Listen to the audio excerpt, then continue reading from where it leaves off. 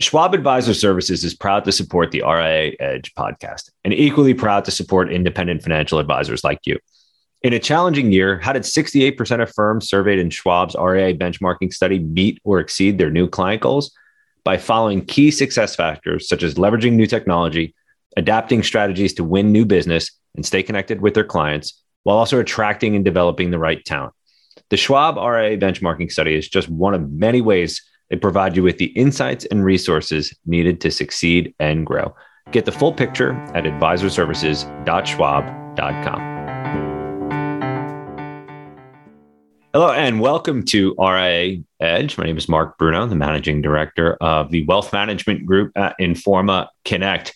Very excited to have our special guest here this afternoon, Rob Mooney, the Managing Partner and CEO at Snowden Lane Partners. Rob, thank you so much for being here. Appreciate it very much. Nice to be here. You have a very interesting business model. You've been very active since you started the firm, and you have a really great perspective, especially given your own personal background and the backgrounds of many of the individuals who are part of the Snowden Lane management team. Before we get into some of the things that have driven your growth and success since you founded the firm, it'd be great, Rob, if you wouldn't mind, just to give a brief background on the history of Snowden Lane, a little bit of background on the formation as well. And just an update on where you are today in terms of number of advisors and also assets under management. Please. Sure. Well, as I said, it's great to be here. And I spent 22 years at Merrill Lynch before Snowden Lane, mainly on the legal, regulatory, and risk side of the business. And actually spent 12 years outside the United States with the firm as well. But you may recall, or you may not if you're younger, that in the early 2000s, Eliot Spitzer kind of kicked off a series of uncovering of scandals in the wirehouse world. The initial ones related to research and investment banking, and it went into mutual funds and late trading and market timing and revenue sharing. I was in my senior most role at Merrill Lynch, I was general counsel for global wealth management for James Gorman, and he was running the business at that time. And I was part of the team that had to constantly defend the firm. And quite simply, I guess I got tired of playing defense. And I also became very disillusioned with the large firm model. And the common theme that I was dealing with on a daily basis that seemed to emerge was really just conflicts of interest with clients. And somewhat ironically, it seemed that every time there was a scandal, somehow there would be a pile of new rules and bureaucracy for financial advisors, when financial advisors typically had nothing to do with the origin of the problem. And so, the collapse of Merrill came, which was, I think, sadly caused by a very few people and an abandonment of the principles that had made us a great firm. And the Bank of America merger came, and I left shortly thereafter. I really just was not in a frame of mind where I could stay with a large firm, given my feelings about the business model. And so in 2011, with a couple of others, we decided to start Snowden Lane Partners and really, try to present a better way. And that is one of our taglines, there is a better way. For financial advisors. And, we based the firm and its foundation really on sort of three pillars. The first one was to be values driven, and ours, and we write them down because I was always told if you believe in that stuff, you write it down, put it on your website.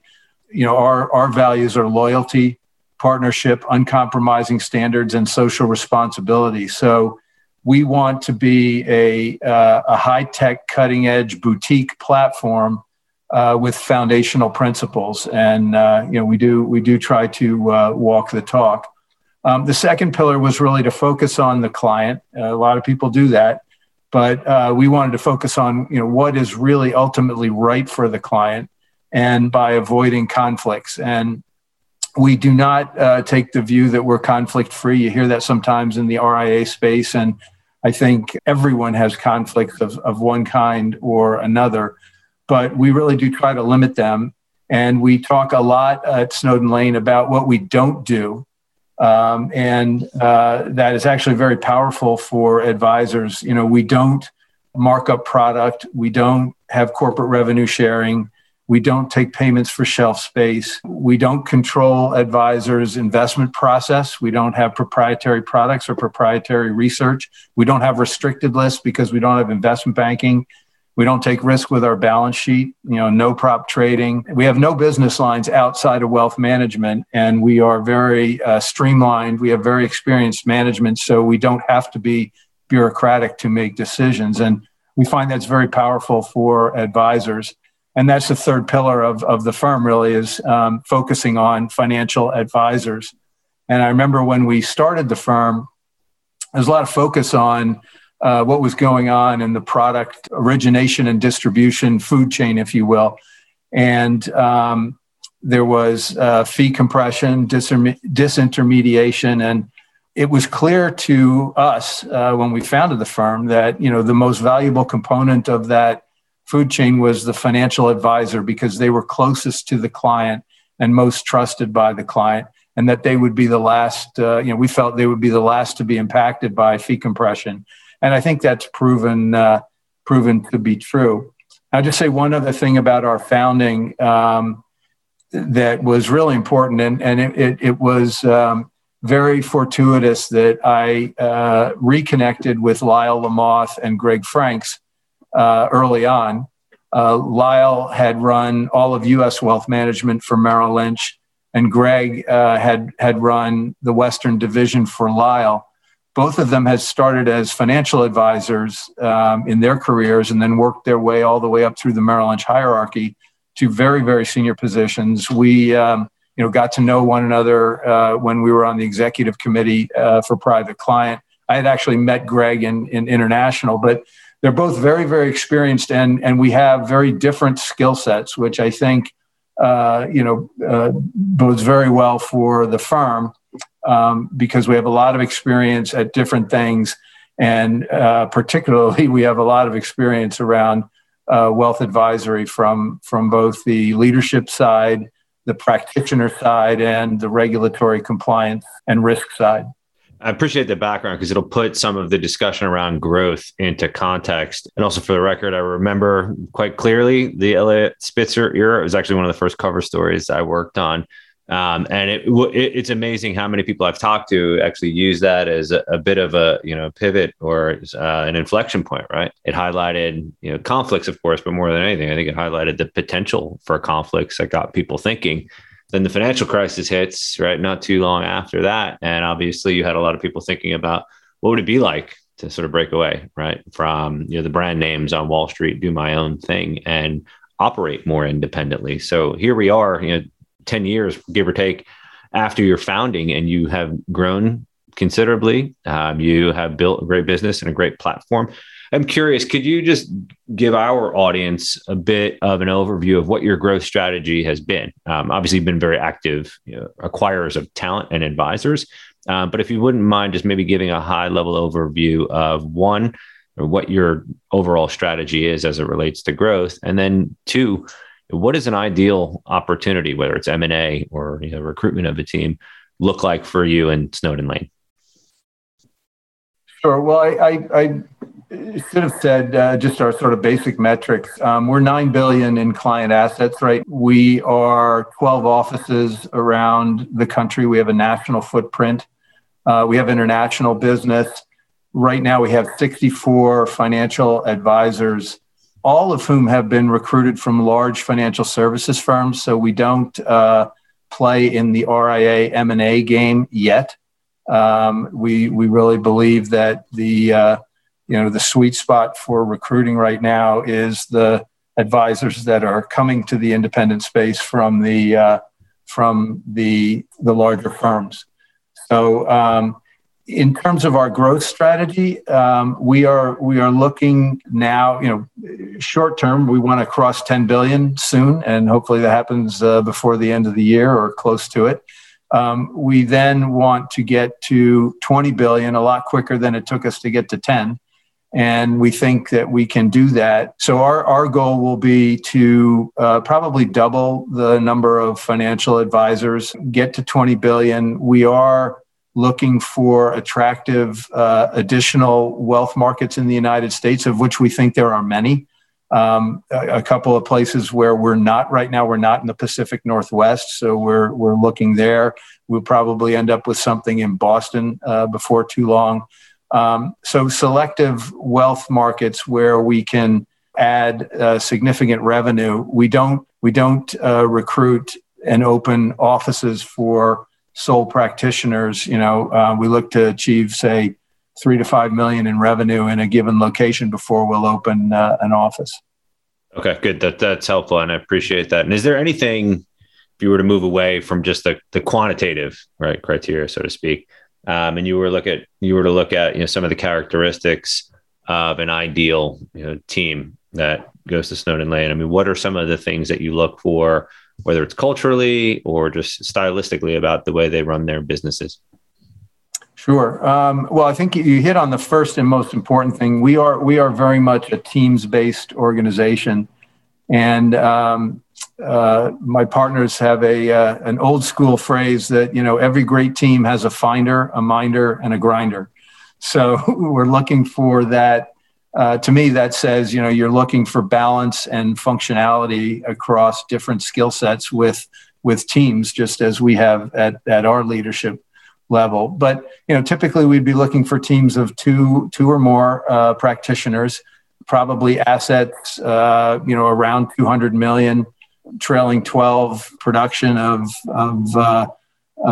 close to 2. Maybe we in terms of clients, most of our teams are dealing with high net worth and ultra high net worth clients, some higher end affluent. We are very much looking for, and I guess first and foremost, people that share values, that have a long-term vision. We do not typically recruit people who have moved around to a lot of different firms, because we're looking for people that really have a long-term interest in working with us, and we want to be around for quite a while. And so, the other thing is we do look for people who are predominantly fee-based and annuitized in their practice. That's good to know. And I like the finder, minder, and grinder. I will definitely steal that and apply it in some instance. Does that have to be 3 distinct people, or can one person actually be all 3 of those things? I think it's pretty hard to be all 3 of those things. You can be a bit of it, but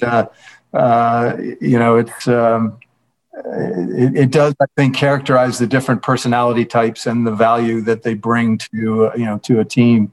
Most of us can relate to that in some way. No, absolutely. I appreciate that. And I'm curious too, I mean, the movement away from, the wirehouse and the sort of captive world has been in progress for quite some time. And, before obviously even, Snowden Lane was formed. Looking at where we are now, in November of 2021, what's different about the advisors that are going independent? And then part 2 of that question is, what is it that they're looking for from Snowden Lane? What is the problem that they want you to solve, other than just looking for a path to independence? Right. Well, clearly the folks that are leaving now, it's more established practices. It used to be, not that many years ago, that the people who really couldn't cut it or didn't want to cut it at a wirehouse or a large financial firm, they were the ones that went to independence. Now I think you're seeing, because of the economics, the much larger practices, much more sophisticated practices, people that have been in place for a long time, looking at what's the best opportunity for their next chapter. And so I think that really is the change. It's a lot more established players, I think, looking into the independent space. Sure. And I can certainly appreciate that, especially as the space has become as large as it has. The markets have increased as much, have appreciated as much as they have, and the industry itself has evolved. You did mention, speaking of the industry's evolution, that you don't play in the RIA M&A space yet.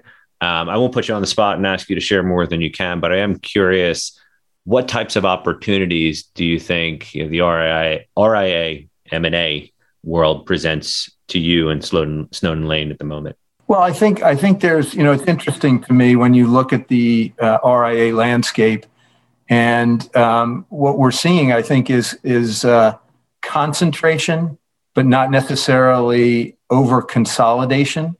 And I think that's largely because the big folks at the top are in acquisition mode, so they're gaining scale. However, there are just as many new RIAs being created as are being merged into larger entities. So you still have a very diffuse market. And so I think there is, there's tremendous opportunity as demonstrated by the pace of M&A. I do think that it's expensive. We're able to, on a relative basis, recruit, very high quality breakaway teams at better pricing, I would say, than is being paid for RIAs. And of course, RIAs, everyone comes with a personality and a character, but typically RIAs that have been out in the marketplace, they have generally considerable staffing. They have their own culture. They have their own, framework for how they've operated, their own legal entities, and probably more to address than practices who want to move. And really, we provide that full service experience and platform in an independent space where you get freedom, flexibility, you get independence, ownership, but you get a full service experience. So the people that come to us are really looking, they know what they're good at. They're good at managing their practice, and they don't want to run a firm. Yeah, and I appreciate that point of view too. No one has actually brought up, we've had dozens of conversations about the RIA M&A activity levels right now. Obviously, the record levels of activity that we've seen over the last several years now. But that notion that there are almost as many, if not more, RIAs that are being formed in a given year, right, versus compared with those that are being acquired, is an interesting take. And I think your second point, just around some of the optionality out there as a business owner and a business leader, there are more options than ever right now. So it's not just build or buy, right? It could be a combination. I think that's a really good point, Mark. I think that it really is a question of finding the right home. There are so many different types of places you can go to in the independent space, many of which are very high quality, and it's finding the right place that works for the individual.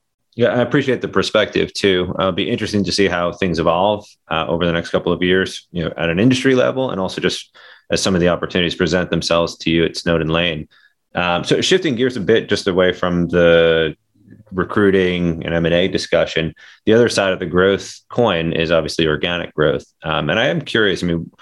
We try to offer as many practical sort of best practices or takeaways to our audiences here. I don't know if there's anything in particular over the last year to two that you've observed. And it's such a unique period because the entire industry essentially went virtual overnight back in March of 2020. So the way people have done prospecting, business development, even the referral process changed completely. Is there anything, if you were to maybe start at that time period, March 2020, as it relates to client acquisition, marketing, or business development, is there anything that you would highlight has been particularly effective for helping your advisors grow their businesses organically? Well, I think the first thing I would note is we were really fortunate. 7, maybe 8 years ago, we went to the cloud. And the person that took us there had to explain what it was. I had no idea what it was at the time. And it turned out to just be an incredibly prescient decision because at the time COVID hit, we were fully remote capable. Everyone had full setup at home. And literally, we didn't go to the office, but we didn't miss a beat. So I think that that was a major plus for us. In terms of how we've evolved since then, I think we've seen the benefits of that flexibility, and I think that's going to continue. We've just been talking about, January is the new Labor Day for getting back to, however you were before. But I don't think it's going to go back. I was thinking about what do we want to say to our employees? And it's not mandating return to the office. I think it's mandating clarity in terms of the work arrangements of your employees. So what I want to make sure of is that we know what everybody's doing. There will be some people who are 100% in the office. There will be other people that are part office, part home. There will be other people that are, entirely remote. And I think that flexibility has demonstrated its effectiveness and will continue. So that's going to be, pretty interesting. In terms of the broader observation about what's been going on and that fosters growth at our firm, to me, I think the first and foremost thing is a broader observation, sort of predates COVID, but it's the independent environment, I think, fosters growth. And, I'll give a silly example of, structured notes. When advisors were at, one of the firms that they came from, one of the big four, typically they go out to a desk to get notes and they're dealing with their desk. We have access to 14 issuers, some of which include the largest financial organizations, including, say, Goldman and Barclays. You have access to things that you never would have before. So I think that the environment of, what I'll call freedom and fee transparency, true open architecture, product availability, fosters growth. And I think there's a reason that the growth rate in the independent space is exceeding what is, my understanding is it's pretty slim in the wirehouse world, 1% to 2%. Yeah. We're probably coming in around excluding market, 4 to 5. Love to see more than that, but I think the environment fosters growth. The other thing that's interesting to note is that the average. So when we look to hire people, we look at their growth record, right? That's what we are interested in. So the people that are, I think, have the confidence to leave the wirehouse are eager, they're entrepreneurial, they want to grow, and they're typically younger. And I think they're hungry. And so, the people that we recruit have a stronger tendency to grow. And then, of course, the equity ownership at our firm really promotes collaboration. Advisors are not competing with one another by any means. They share ideas. We have partners calls. We have marketing sessions. And we have Lyle and Greg who have done this their entire careers at scale. And I think it promotes a great degree of rowing in the same direction, collaborating, sharing ideas, and not competing with one another. Just one question on the January is the new Labor Day note. Is there anything that you think, as we move hopefully into a post-COVID world, any behaviors, any ways that your advisors have been interacting with clients or prospects that you think we indefinitely take with us into the future? Well, I would simply say that I think that the shift to technology in terms of keeping contact with people is here to stay, whether it's Zooms or, conferencing or texting or other messaging technology. That has been accelerated by a multiple over COVID. And I think, frankly, clients are probably easier to get now. When you want to have a video interaction with someone, they're used to it. They understand the connectivity. I think social media. So I think there's been a great acceleration of that. Our business is still a referral business first and foremost. That is the predominant way that we gain clients. And at the levels we work at, I think that will stay. But I think that the technology has really accelerated business development. And, we've just been we've been thrilled. I think this year we added $2 billion of client assets in the course of the year and taking in December of last year as well. Pretty amazing. And not just the raw accomplishment and addition of assets, right? But you consider that a lot of that you had to establish enough trust with people that may not have known you, right? That they're willing to say, I want to confide in you as my advisor, even though I've never actually met you face to face, right? Which is pretty amazing, considering how the business has operated for decades. So congrats to you on the success that you've had.